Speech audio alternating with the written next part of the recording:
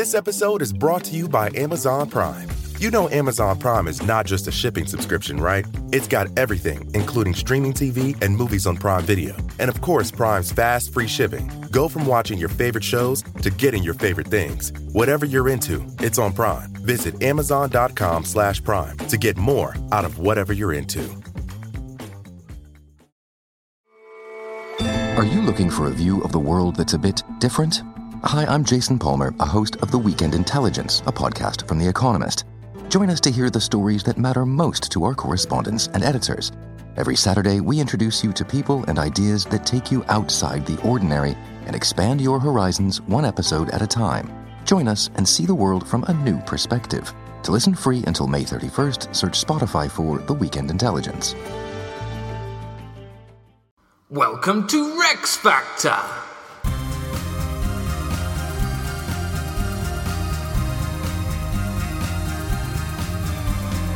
This week, Æthelflæd, Lady of the Mercians. With your hosts, Graham Duke and Ali Hood. Hello! Did it in one. Yeah, and welcome to Rex Factor, reviewing all the Queen and Prince Consorts of England, from Æthelflæd to Prince Philip. Now, if you'd like to get in touch with us, you can find us on Twitter and Instagram at RexFactorPod, like the Rex Factor Podcast Facebook page, or you can email rexfactorpodcast@hotmail.com. And if you really like what you hear, you can join the Privy Chamber by donating monthly. You get some bonus content, including the Privy Chamber podcast that we do after each of our main episodes. Which is my personal favourite. So, as you've heard, we are doing Æthelflæd, Lady of the Mercians. You'll remember last time when we did Æthelflæd, we didn't have an awful lot of biography to go on, so we had to do a bit more of a narrative history. Yeah. This week, it's much more biography. Oh, right. How come? Oh, we're going to just go into that point of this episode, isn't it? Biography! So, Æthelflæd is born in the year 870, roughly, and she is the daughter of Alfred the Great and Æthelflæd. Okay. And she's the eldest of 5 children. Her name means noble beauty. Ethel, noble, Fled, beauty. Oh, that's nice. It's not a very beautiful name, though. Apologies to all their full Fleds out there. That's your Norman bias creeping in. Yeah, I think so, yeah. Sure, for the Saxons, it would have been a lovely name. And sadly, we don't know what Æthelflæd looked like, and we don't have a heritage playing card image for Ali to describe. So we are doing #consort cards. We're asking the listeners to send in their artistic depiction of Æthelflæd and all the other consorts from the episodes, and at the end of the series, we'll be able to pick out our own playing pack. I want that to continue even when we do have pictures, because I'm looking forward to Philip's. So, early years for Æthelflæd, and indeed a little bit of backgroundy stuff for the context in which she is born. Anglo-Saxon England is not yet in existence as a unified kingdom. Instead, we've got a series of smaller kingdoms. But in the 860s, these start falling to Viking invaders. Those pesky Vikings? So Wessex, which is sort of south and southwest England, becomes the last kingdom to remain fully independent, which is handy for Æthelflæd because Dad, Alfred, and Mum, Æthelflæd, are the rulers of Wessex. Jolly handy. But things take a turn for the worse in 878. Whilst the family was celebrating Christmas, they were forced to flee the royal court when a Viking raid came along, ambushed them, and they were sent out into the marshy swamps of Athelney. Oh, she was in that escape? Indeed, so she's the oldest of the children. So Alfred, Æthelflæd, and all the children have to rush off in the middle of the night in winter to escape the Vikings. So Æthelflæd, as the eldest, probably is the one that will have the strongest memory of this situation. But it would have been quite a formative experience for her, going from the majesty of royal court to suddenly having to survive as exiles in the marshes. But thankfully, Alfred does emerge to defeat the Vikings at Eddington, agreed a peace with them, so the country was split. So half of it was Saxon, and then the other half, which is kind of the east, and then going up to the north, is Viking, and that was known as the Danelaw. Things are much better in England after that. Burhs are these fortified market towns that Alfred builds as defences against Viking raids. He also undertakes an education programme across England. And Æthelflæd was one of the beneficiaries of this education programme. She was given exactly the same education as her brother Edward. Oh, right. Wow. I thought he would be much more anti-education for girls. Well, that was the interesting thing last week, the fact that Ælfswyth wasn't crowned as a queen. Yeah. It wasn't necessarily anti-women. It was the specific function and institution of a queen that Alfred was opposed to. So actually, in terms of educating his daughters, no worries. But nevertheless, as the eldest daughter, she does still have fairly limited expectations of what she's going to do. Either she's going to go into the church, or she is going to be used as part of a marriage alliance. And it's the latter course that is chosen for Æthelflæd. So in 886, it is arranged that she will marry Æthelred, the lord of the Mercians. So, Mercia, bit of context there. This is central England. As we said last time, it's essentially the Midlands, but much bigger. So in a way, it's middle of England. Yeah, middle rather England. than just the Midlands. In the 8th century, it had been the dominant kingdom under King Offa, but following a defeat to Wessex in 825, it's seen its power decline, and then in 868, the Vikings had arrived. And taken a whole lot. Well, so they sort of took about trying to take Mercia at this point, so that's when we have one of the early alliances between Wessex. That was when Alfred married Ælfswyth, who was of noble stock in Mercia. But unfortunately, in 873, 874, Burgred and Æthelflæd were exiled to Rome. The alliance ultimately didn't work for Mercia, and the Vikings take the kingdom. Why did they exile? By Vikings? By the Vikings. Oh, right, that makes more sense. There was another king that was put in charge, Ceolwulf. So perhaps he rules the west of Mercia, but the Vikings take the east. But he seems to have died or been killed or disappeared in 879. Right. So it's at this point that, emerging from the shadows of history, comes Æthelred, future husband of Æthelflæd. Right. So he may have had some royal ancestry or perhaps just been a powerful ealdorman. But he first appears in 881 leading an attack on the Welsh. But by 883 the Mercians had suffered quite a bad defeat to Wales, or a Welsh kingdom, and at this point he seems to have acknowledged Alfred as his overlord. So perhaps with Alfred's support, Æthelred establishes himself as lord of the Mercians, or at least the part of Mercia that the Vikings haven't yet been able to conquer. Right, okay. And he helps Alfred in his campaigning against the Vikings. So in 886, Alfred recaptures the city of London from the Vikings, encourages people back into the city, has a nice new city layout, and he then entrusts London into the hands of Æthelred of Mercia. Clever. Perhaps because historically it was Mercian, so this is a good bit of politics, keep him and the Mercians loyal, but equally it's someone that's effectively under him anyway. But it's a nice appointment for him. Exactly, and it's possible that it's, while he does this, that we also have the marriage between Æthelflæd and Æthelred. So it's almost like London's part of her dowry, which is quite an impressive dowry to bring to the table. Yeah. So what a time in London as well. It's been recaptured, it's being rebuilt, there's a royal wedding.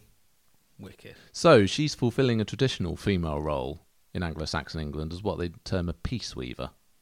So she's unifying the two kingdoms, ensuring smooth passage of the alliance, making sure that both sides are kind of keeping to each other.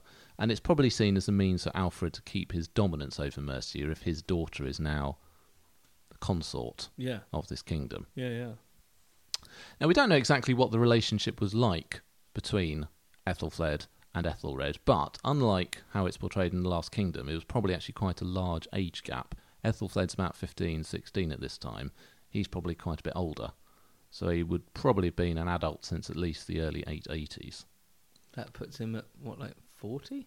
Unlike Ælfswyth last time, where we had in Wessex this tradition against queens, she literally isn't a queen, she wasn't crowned, she's not given any influence, she's not included in the sources. In Mercia, there's a very different tradition, and they have a tradition of strong female queenship. As such, her status as Alfred's daughter already elevates her a bit higher than you might have normally had for a woman, and she's a powerful symbol of the alliance, but she's also got an opportunity to have more of a role because the Mercians actually queens. We talked about this, didn't we? They were all right with it. So she's actually, in a funny way, much more prominent than her mother by marrying out of Wessex. That is funny. So as such, it seems like they almost had an element of joint rule. She certainly is witnessing a lot of charters with Æthelred. Oh, so it's actually much more of a partnership than we see in Wessex. And when Alfred dies in 899, he is succeeded in Wessex by his son Edward the Elder. So that's Æthelflæd's younger brother. Mm-hmm. He actually had to fight his cousin Æthelwold for the throne. It's not clear if Mercia assists him in that or not, but they do seem to have had a good relationship. He's been fighting alongside Æthelred for quite a number of years. They defeat a Viking called Hæsten in the 890s. So there seems to be a good cooperation between Wessex and Mercia. And indeed, in 910, after a period of peace, we see a battle between the Saxons, which is a combination of Wessex and Mercia, and the Danish Vikings of the north. Well, it is about time. I mean, how they thought they could ever do it while fighting each other is madness. Yeah, so there was a period of peace initially, but in 909, for some reason, Edward sent a joint Wessex and Mercian force to harry Northumbria. So in 910, the Danes respond and raid Mercia, but they are intercepted by a joint force, again, of Wessex and Mercia, and suffer a major defeat in which 3 of their kings are killed. The Vikings do? The Vikings do.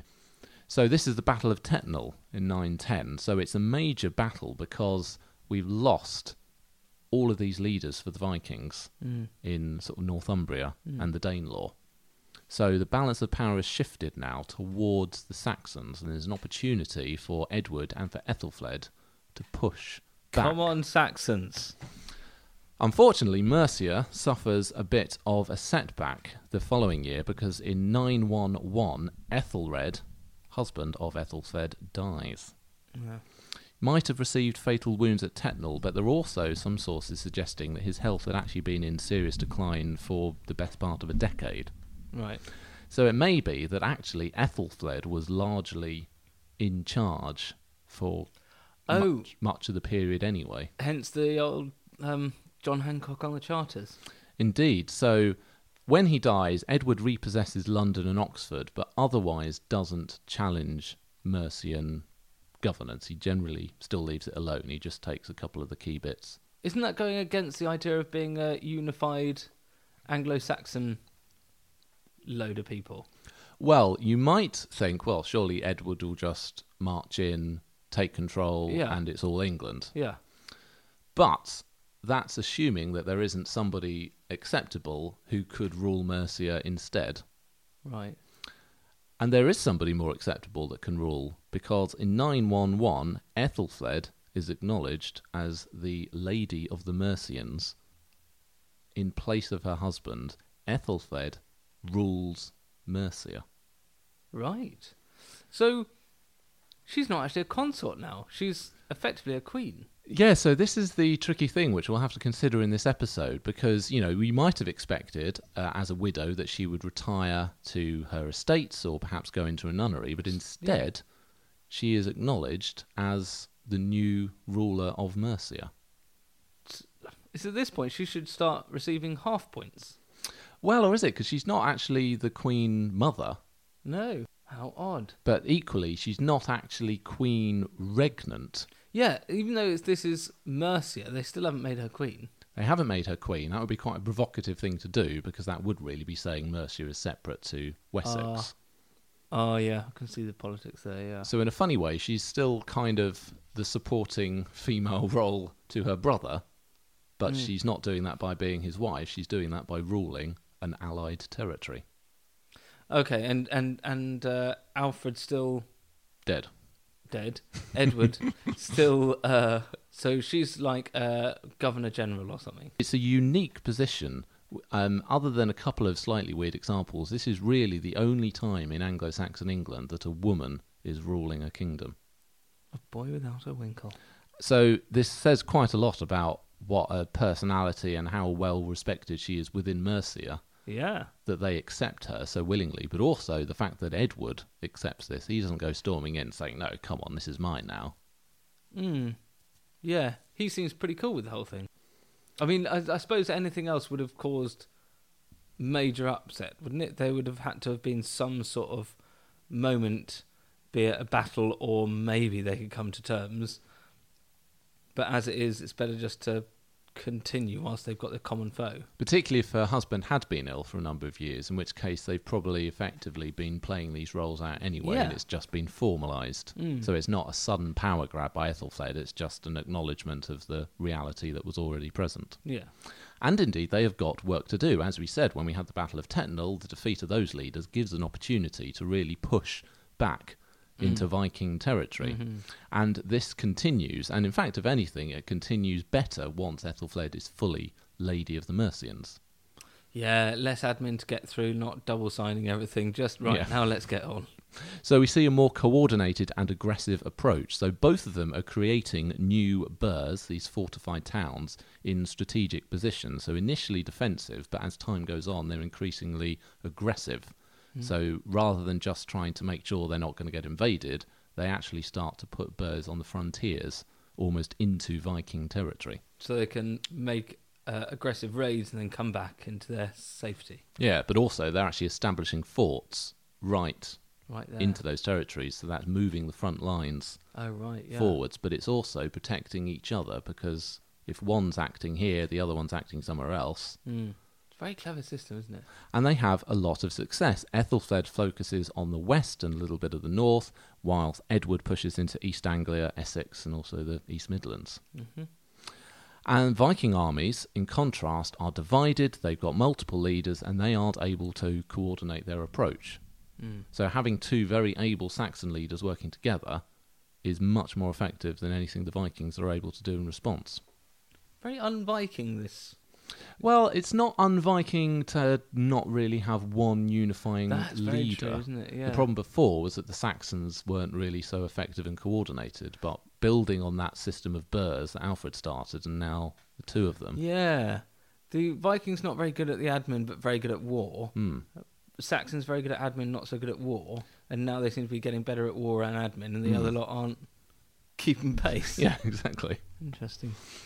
So the Vikings are starting to be squeezed, and they are now the ones vulnerable to being attacked, rather than the Saxons. The war is coming to the Vikings. And it comes to a head with a campaign from 917 to 918. They launch simultaneous attacks. Edward in 917 captures Essex, Northampton, Huntingdon and Cambridge. Pretty good. And meanwhile, Æthelflæd begins an assault on the 5 boroughs. So these are the big sort of strongholds in the Midlands. We've got Derby, Leicester, Lincoln, Nottingham and Stamford. Right. And she captures Derby in a brutal attack in 917. When you say she... Well, she would have been... We'll come to it in Battalions, of course, but she will be giving the orders to the troops. She's there telling them what to do, yeah. Goodness. And then the following year, 918, Leicester surrenders without even fighting, presumably because they saw what happened at Derby. Huh. Meanwhile, Edward takes Stamford, another one. This is Viking-esque. Just sort of turning up and them saying, oh, forget it. But it's Saxon. Yeah. And then the city of York offers to submit to Æthelflæd. Not Edward. Not Edward. So obviously they've seen what she's been doing. They're pretty impressed. They're also facing a threat of some Norse Vikings, because these are Danes at the moment in York. So they offer to submit to Æthelflæd peacefully. Wow. But before she can accept their surrender, sadly, on the 12th of June 918, she dies at Tamworth. Not getting the chance to go and take York for the Saxons. She is cool. Her body was taken to be buried with her husband Æthelred at their foundation in Gloucester, St Oswald's Minster.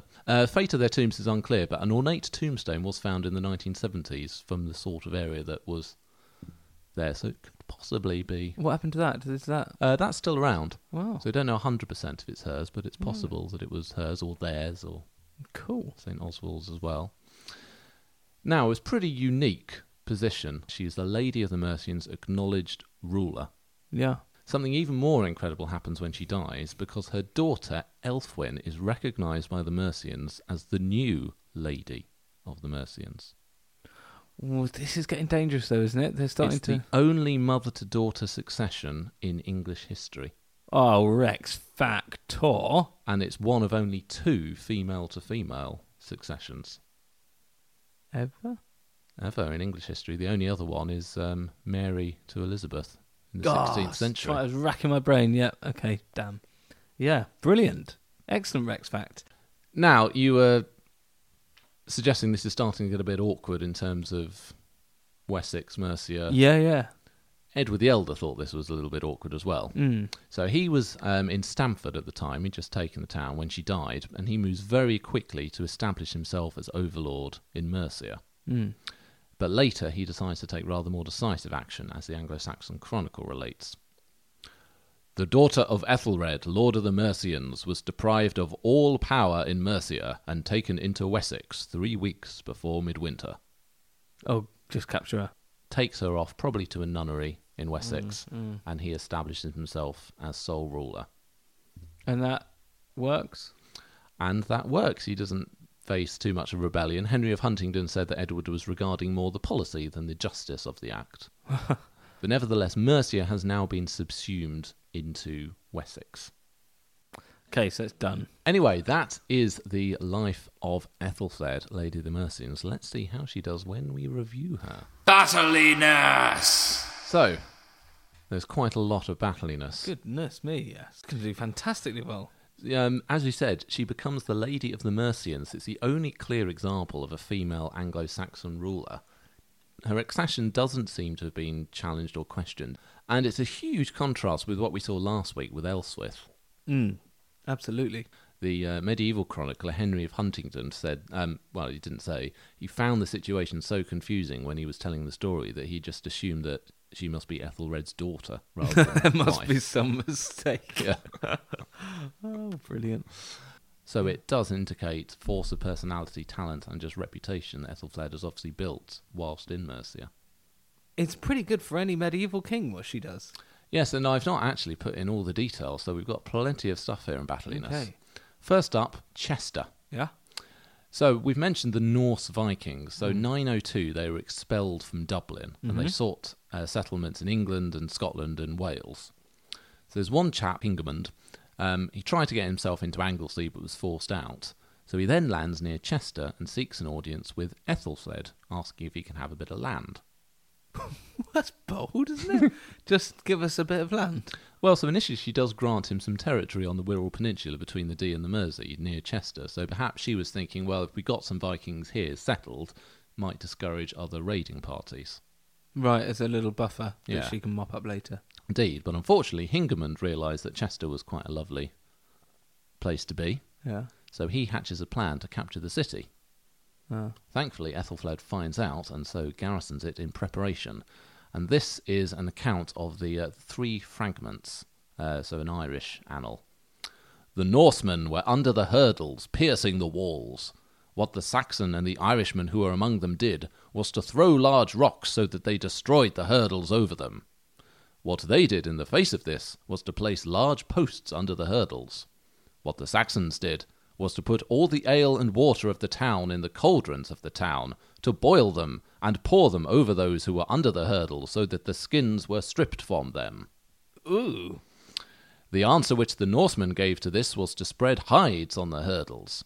What the Saxons did was to let loose on the attacking force all the beehives of the town, so that they could not move their legs or hands from the great number of bees stinging. Afterwards they left the city and abandoned it. Wow, bees as a weapon is brilliant. Bees! Fantastic. Why don't we see that more?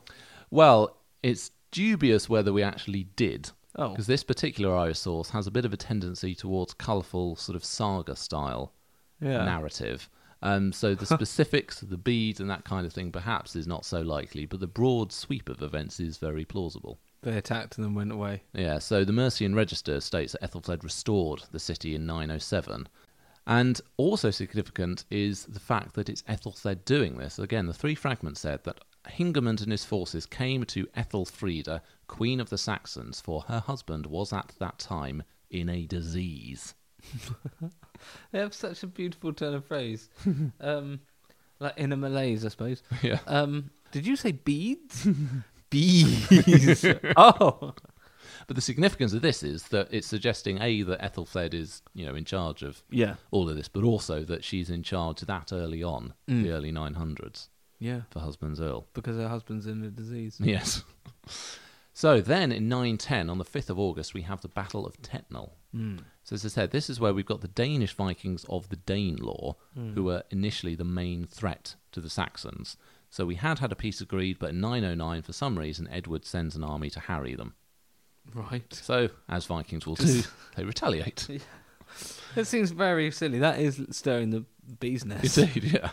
So the Danes raid Mercia in 910, go all the way down to Bristol, then up the Severn, crossing over at Bridgenorth, and then they're sort of crossing into the Midlands and aiming for home.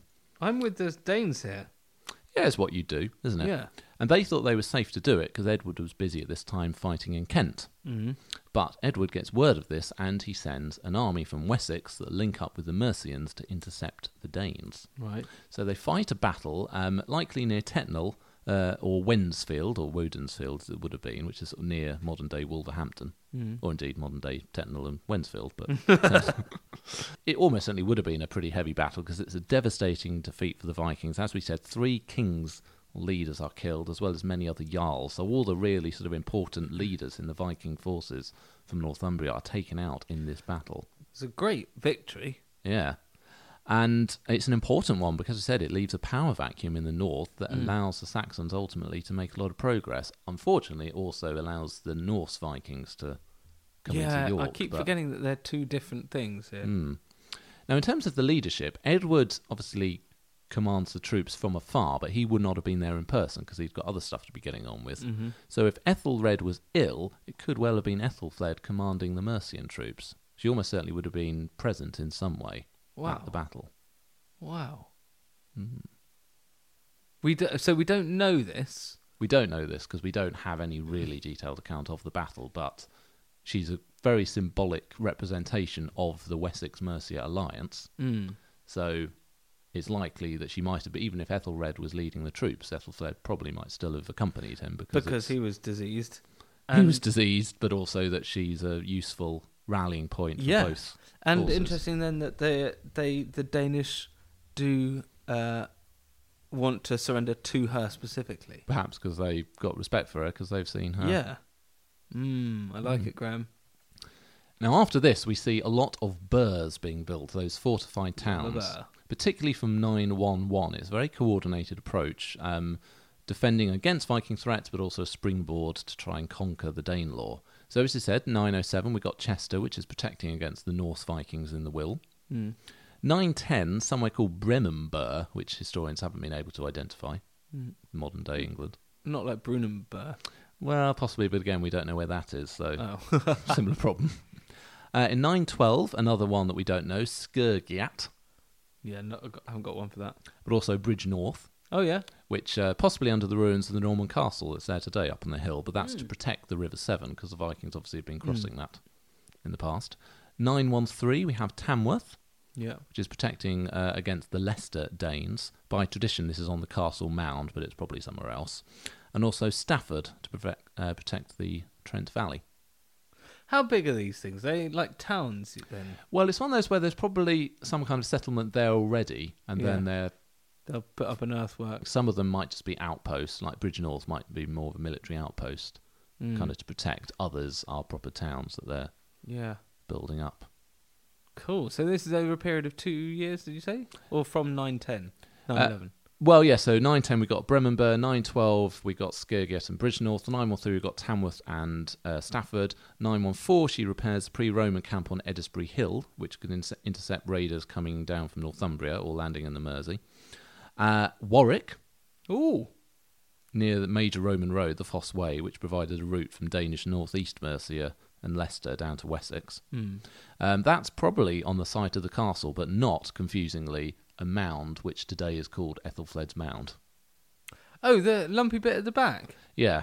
Is that called Æthelflæd's Mound? It's called Æthelflæd's Mound, but it's probably not Æthelflæd's Mound. Oh, right, because the castle is on that sheer bit of sort of cliff. But it's probably somewhere on that site that she would have originally built a burh or and why do we know it's not on her mound? Because I think it was built modern. Norman period, yeah. Oh, just named after her. That's cool.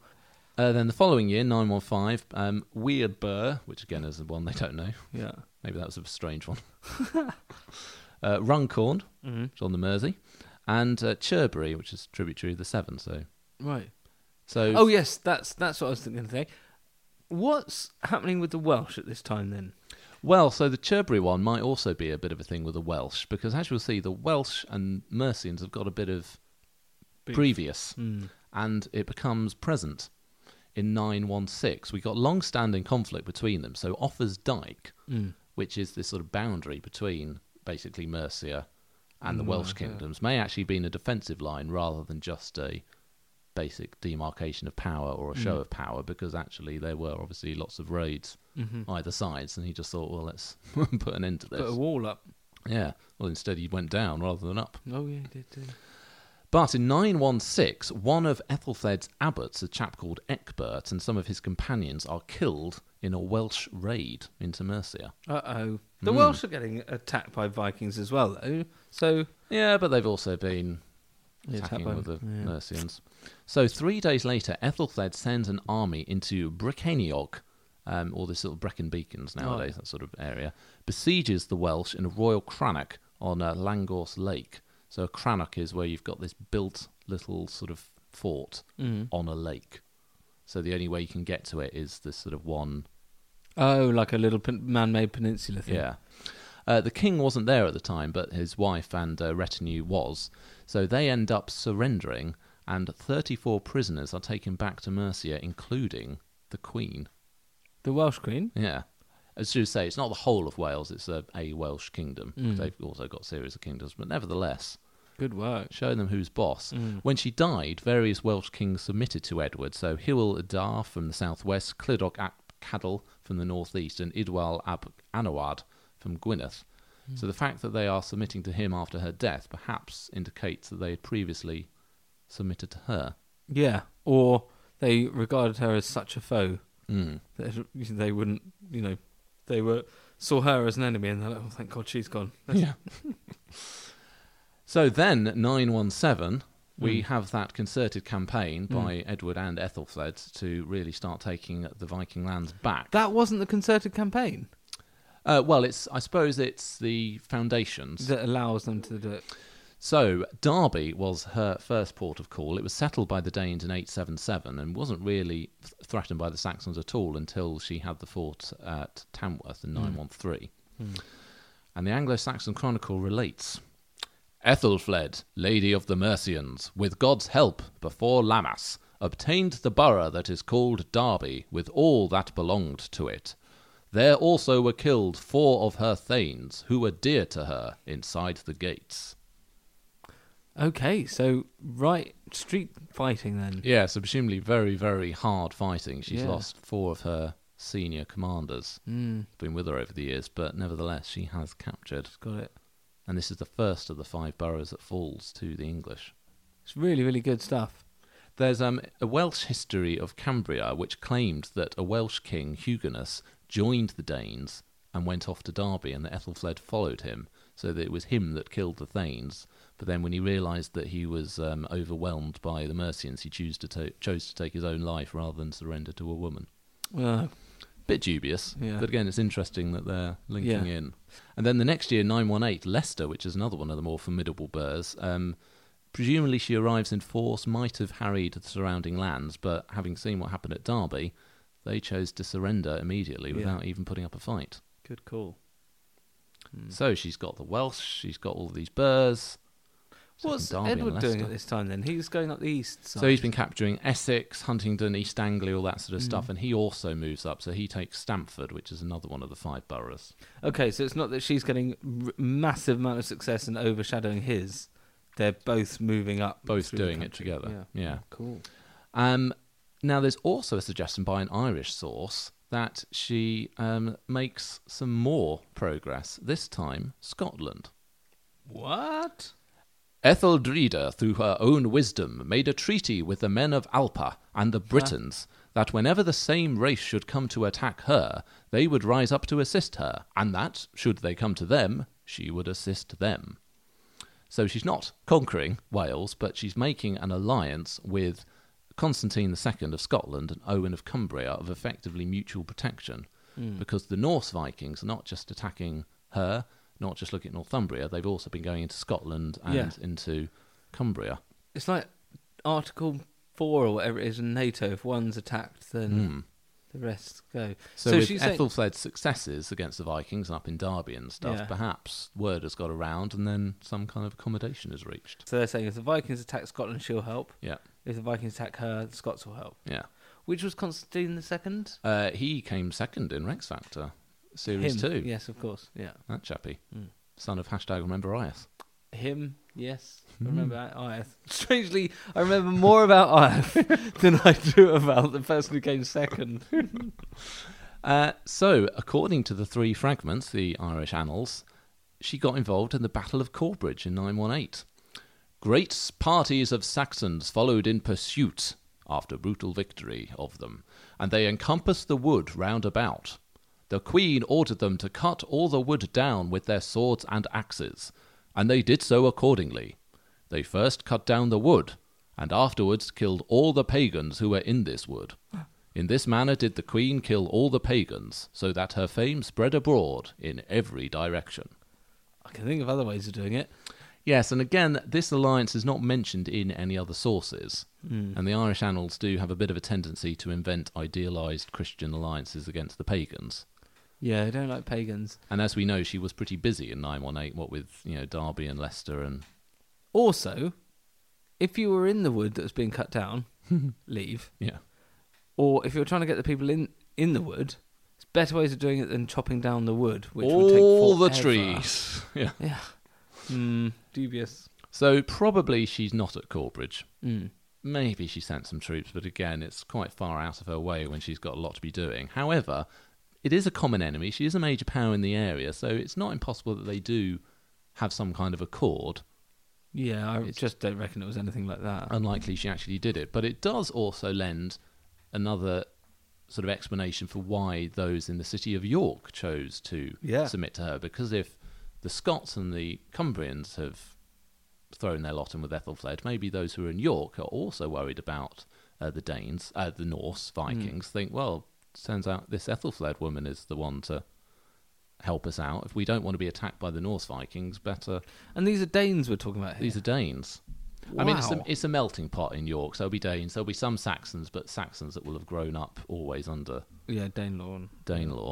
Wow. But yes, this is the capital city of Northumbria, hugely prosperous trading centre, but leaderless really since Tetnal in 910. So they'd be worried about what the Norse Vikings would come along and do, so they offer their submission to Æthelflæd.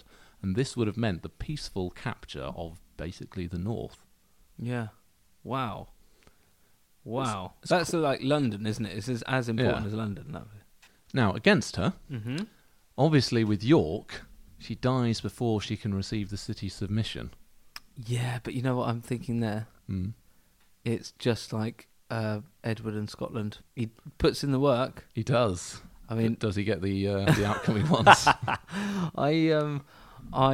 I don't think that's against her, but yeah, I see what you're saying. I have this problem though with Rex Factor generally, where people dying at key moments. Why do people have to die? Yeah, like the whole Black Prince thing, obviously, but they'd done all the work. Yeah, it's like they'd passed the exam. Or written an excellent paper but hadn't handed it in. Just sign your name here. Yeah. So all of it is done, but anyone can swan in at the but bit and they'd get the praise for it. Yeah. But if they didn't do the work beforehand. It's a bit like Messi. Lionel Messi. Lots of people saying he's the greatest footballer of all time, but he's never won the World Cup. And lots of people saying, but he is still the best. He hasn't won the World Cup, though, has he? He keeps not doing it. Yeah, he keeps not doing it. Oh, dear. So what are you thinking? Battliness, Æthelflæd, Lady of the Mercians. Massive. I can't think of a more battly consort. I mean, you're going to reveal some, but... Well, I don't know if I am more than this. This is pretty... I can't think of someone who wasn't an actual reigning monarch and was meant to be just a sidekick who had no real power. I mean, I think even actually, if you forget the idea of her as a consort and just imagine that this is Æthelflæd, King of the Mercians. Yeah, that's why my brain... You wouldn't be any less impressed. Went to Elizabeth, because I'm thinking of her as an impressive royal. I'm happy to give almost a perfect score, but I'm going. I'm worried that will come back to bite me. So I'm going to take a point away from the whole York thing, even though I argued against it. Yeah. And I can't see anything. I can't see a reason to go lower. No, I was thinking the same, really. It's just a succession of actual brilliant military achievements. But I think that what you're missing, really, is that one massive standout to get you to the 10. And, Tetnal's an important one, but we don't 100% know exactly what the leadership situation was. If she had received the submission of York and actually taken control... It might have been renamed. That's the thing by then. So yeah, I think a 9. A 9, because York would have been the 10. Yeah, because there's no Agincourt or something. It's like she died at the Battle of Agincourt and didn't see the victory or something. Oh yeah, 9. But still, that is an 18 for battliness. Scandal. Unfortunately, here I don't really have any evidence of anything at all. You've got to have a balance on Rex Factor, you really do. I mean, I guess she took the throne after her husband died. Did she murder him? Unlikely. No one suggested it. It's unfortunately the opposite, really, because according to William of Malmesbury... Oh, God. A woman of an enlarged soul who, thank God, from the difficulty experienced in her first labour, even after refused the embraces of her husband, protesting that it was unbecoming the daughter of a king to give way to a delight which, after a time, produced such painful consequences. So you're saying that she would refuse sex after giving birth? Yeah. Because she now realised what it entailed? Yes, it was the "you're never coming near me again" thing. That's no good. No. In terms of whether it's true, it would be pretty unique for a 9th century woman there telling the husband they're not having any more children. Yeah, quite an interesting power dynamic. Yeah, but I don't doubt it though, having seen what she was like. On the other hand, it's the only account we have of this situation. Some historians are critical of the fact that we see this hardy military leader being unable to bear the pain of childbirth. Yeah, but still, I mean, it's scraping the barrel, isn't it? It's 0. It's not scandalous though. This is the opposite of scandal. It's a 0. Subjectivity. Well, we've got something rather better here. Okay. As we've been mentioned, she's been building these burhs, market towns, fortified towns, but they have the benefit of also being cultural centres. Yeah. One of them is Worcester, and this is early on, so this is with Æthelflæd. They fortified the town for the worship of God and the protection of all the people. So in 904, Bishop Werfurth sort of encouraged them to come along and fortify it, and in return he granted them a half share of the lordship rights for the church's lands and rents. And it's a wealthy trading centre, so it's quite a biggie. As well as psalms and masses for their souls to be held every day in perpetuity. So Worcester becomes this lovely, prosperous city under their protection. Gloucester is refortified in about 900 and became sort of a royal capital with Æthelred. And after the 909 raid into Northumbria that Edward had ordered, they came back with the bones of St. Oswald. That's lucky, isn't it? Now, he was a martyred Northumbrian king, but martyred by pagans. Ironically, Mercian pagans, but nevertheless pagans.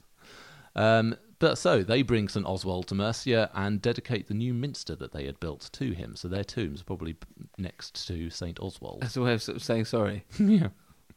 But relics are seen as a way of enhancing the prestige. Indeed, she seems to have been a little bit of a collector. St. Werburgh was brought from Hanbury to Chester, Elmond from Derby to Shrewsbury, so... She's just shuffling the deck. She is indeed. Chester, 907, she restored into a royal burh, utilised those, as I said, the Roman walls, but also she found a mint. Yeah. So we've got some coins going on. And chap Simon Ward excavated the city and the Anglo-Saxon bits and believed that the later prosperity of Chester may largely have been due to some of her effective town planning.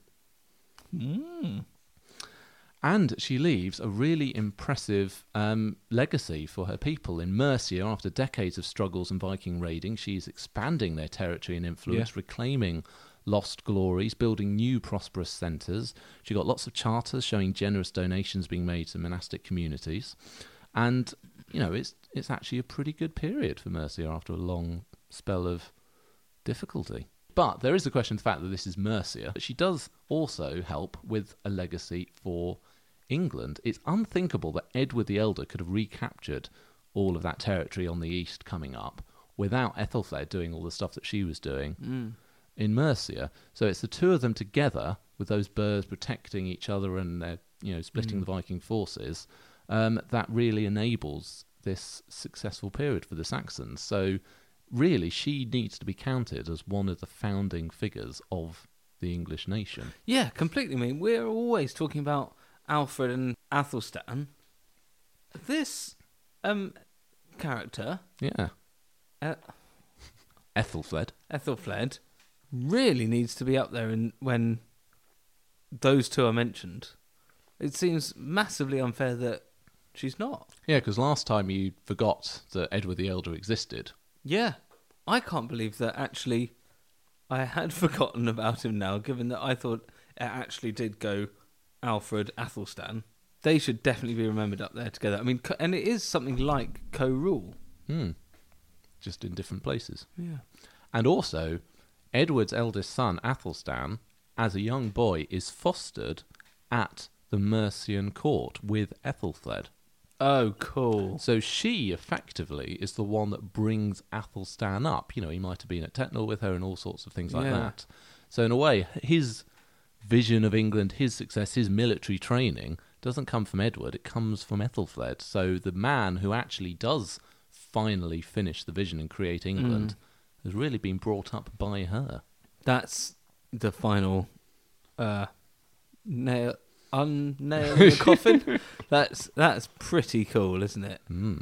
That I had completely forgotten Edward. I won't forget her, though I have forgotten her name. Æthelflæd. I suppose in a way there's not loads of cultural stuff going on. It is mainly military, although we've got some nice shuffling towns the bones around and shuffling some nice bones. Chester. Yeah. It's all right.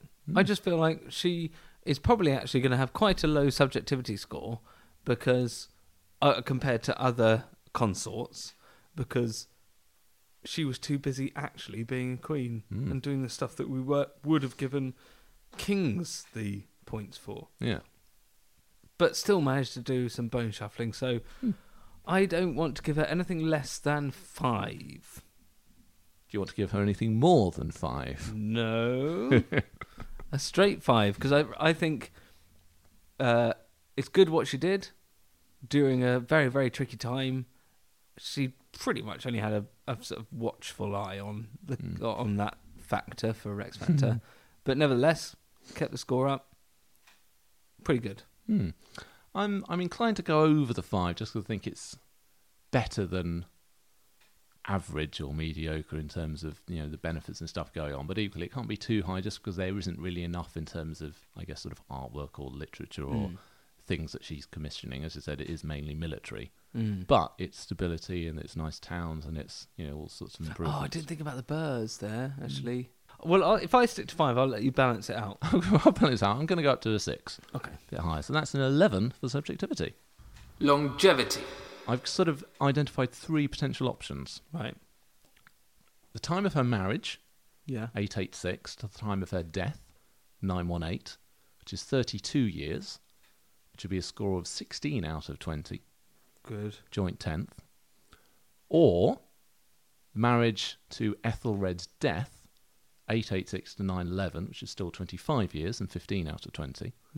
Or her period as Lady of the Mercians, which is 911 to 918, which is 7 years, 6.5.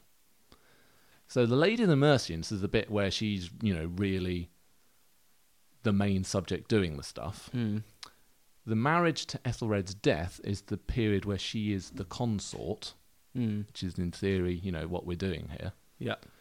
And the two of those together And the two of them together, marriage till her death, because she's consorting, but then she's still kind of continuing, just the husband's dead. I really like her. So I think I would like to use this incredible power I have in this room now, and for people listening, I'd like to boost her potential score by going for the biggest one. It would seem very artificial to give her half points after Edward dies Æthelflæd dies. Æthelflæd dies. Yeah. Particularly because she's not, at that point, Queen Mother to Elfwyn, her daughter. She is just doing it. And that's when it gets really good. And that's when she actually does all and it will come to, I guess, the point when we get to the Rex Factor as to whether we say yes or no, she has the Rex Factor as one of these consorts in this series, or, in a way, she's almost like a special diversion that is connected but not necessarily part of the consort canon. Yeah. Like, when we get to the end of series, is it fair that she's potentially, if she gets the Rex Factor, competing against the others who weren't... Who were just trying to do anything other than weaving. Yeah. Yeah. And that really, I guess, comes into the longevity question. Are we crediting her for those 7 years after her husband died, or, strictly speaking... I mean, obviously we are for the battling of scandal, etc., but for longevity, which bit? What I'm struggling with is that she clearly is someone forgotten by history, and this is the whole point of Rex Factor, blah, blah, blah, and needs massive recognition. But you are right, she does feel like she sits somehow apart from it, from this series. And that then just plays into the hands of her being forgotten again. But either way, feels like it's been artificially manufactured by us. I'll put you in such a... You put me in a quandary. I'm going to go with my gut. I think she'll get massive points. What do you think? I think in terms of scoring, yes, because realistically, we're looking at that whole period. Yeah. We're not stopping at 911. And she isn't Queen Mother. Yeah. But it's part of the story. So I think at this point, give her that score. So in which case, that will be the full 886 to 918, 32 years, 16 out of 20.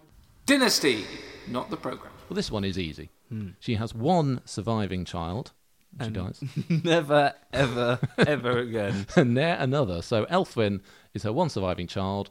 And in this series, one child gives you a score of 7.5 out of 20.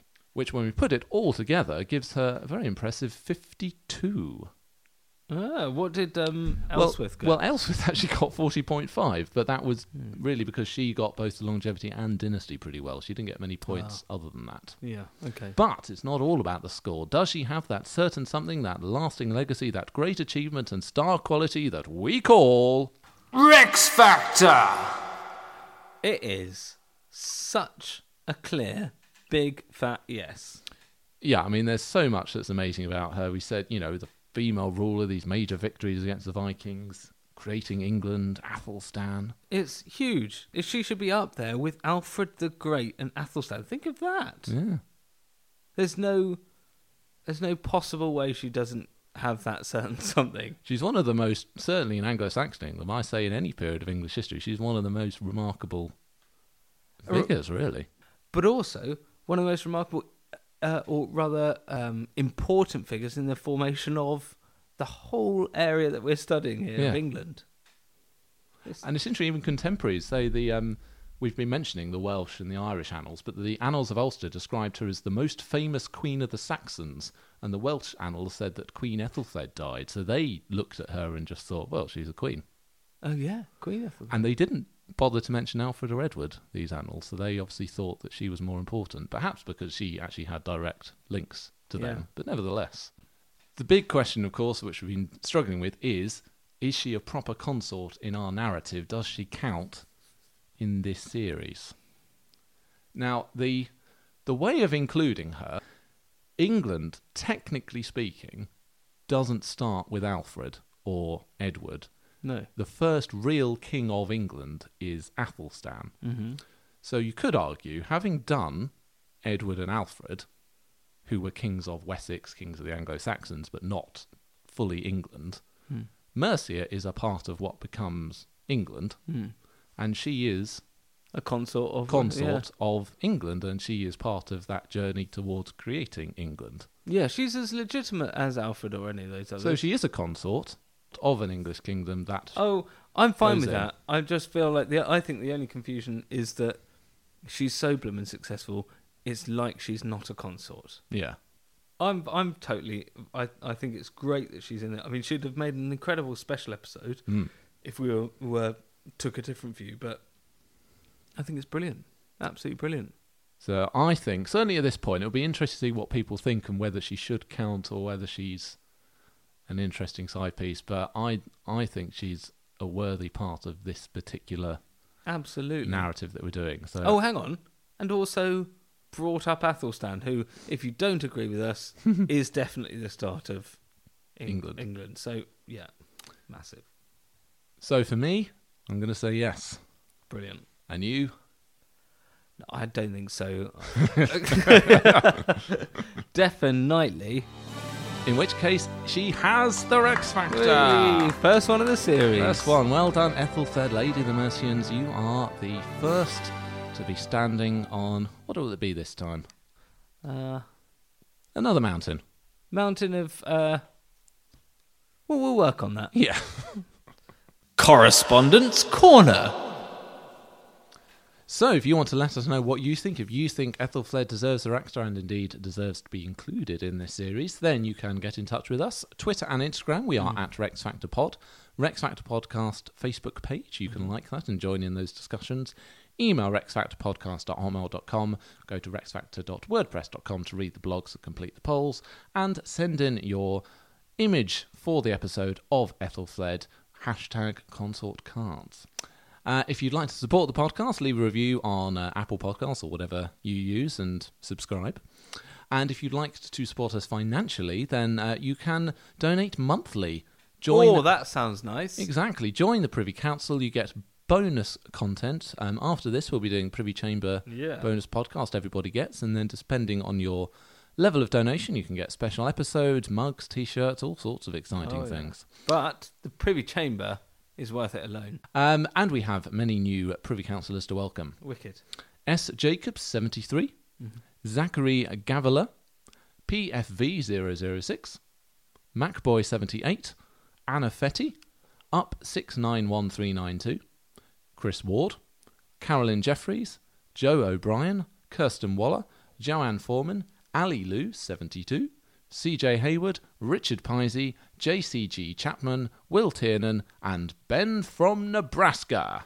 Yay! Arise, all of you there. And if you've enjoyed this episode, the Privy Chamber will be doing looking a bit more on Ælfwine, Athelstan, and the succession in Mercia, and sort of notable that Wessex sources don't mention Æthelflæd very much, and likewise Mercian ones don't mention Edward very much. So we're going to see how strong that alliance was, or perhaps they might have had slightly different visions of That's interesting. where things were going. But that will all be explored later. Also, of course, in the Privy Chamber, we are going to kick back, take our shoes off. I might take my trousers off, and just generally chew the cud. Finally, some messages. Firstly, from some of our Privy Councillors. Khadija. One of my favourite history podcasts. Love the English and Scottish series. Can't wait for the new series to start. Looking forward to an episode on Eleanor of Aquitaine. Me too. Keep up the good work, Ali and Graham, listening all the way from Stockholm, Sweden. Oh, cool. I'd love to go to Stockholm. And Juliana Docas. It was finding Rex Factor early in my first year of university that cemented my medieval studies degree for me. Hey, cool. I'm focusing on the Anglo-Saxons and am currently looking into grad programmes in England. Oh, good stuff. So this episode should be right up. Strasser. And some general correspondence. A couple of people are messaging about the Christmas special that we did. Oh, that was fun. Maya on Twitter. About your question on why we say Xmas. Yeah. Now, we'd assume that this is some kind of horrible modern shortening that we can't quite be bothered to say Christmas. It's actually first used in the mid-1500s. What? So the X is actually the key letter from Greek, ancient Greek, or just Greek. Oh, and Christos. the initial letter is from Christos. So the X or the key is an acceptable representation of Christ, and it's called a Christogram. That's a Rex fact. Well, that is a big time Rex fact. And also Caitlin. She says, "Wow, Hotmail." Well, I just listened to your Christmas episode and thought I'd add to the pot. Bennett Zon has plausibly argued that Adeste Fideles, otherwise known as O Come All Ye Faithful, was originally a Jacobite song. Its author was a Jacobite, and Jacobite loyalty always had a pretty intense messianic theme going. And of course, being seditious, they relied on code. So the faithful would obviously be Jacobites. Bethlehem was London, and the King of Angels is a play on King of Angles, or English. Wow. So Charles Edward Stuart was born on December the 20th, or December 31 by the Reformed calendar, and a large star was supposed to have appeared at his birth, so the Christmas theme was appropriate. The song might even have been written in direct anticipation of the 45 Rebellion. Goodness me, but I'm never going to be able to listen to that in the same way. I like it more. That's cool. Thank you very much for that. So 2 excellent Christmas Rex facts there. That is brilliant. In the meantime, I'm going to open this beer, ready for the preview chamber. See you next time. Cheerio!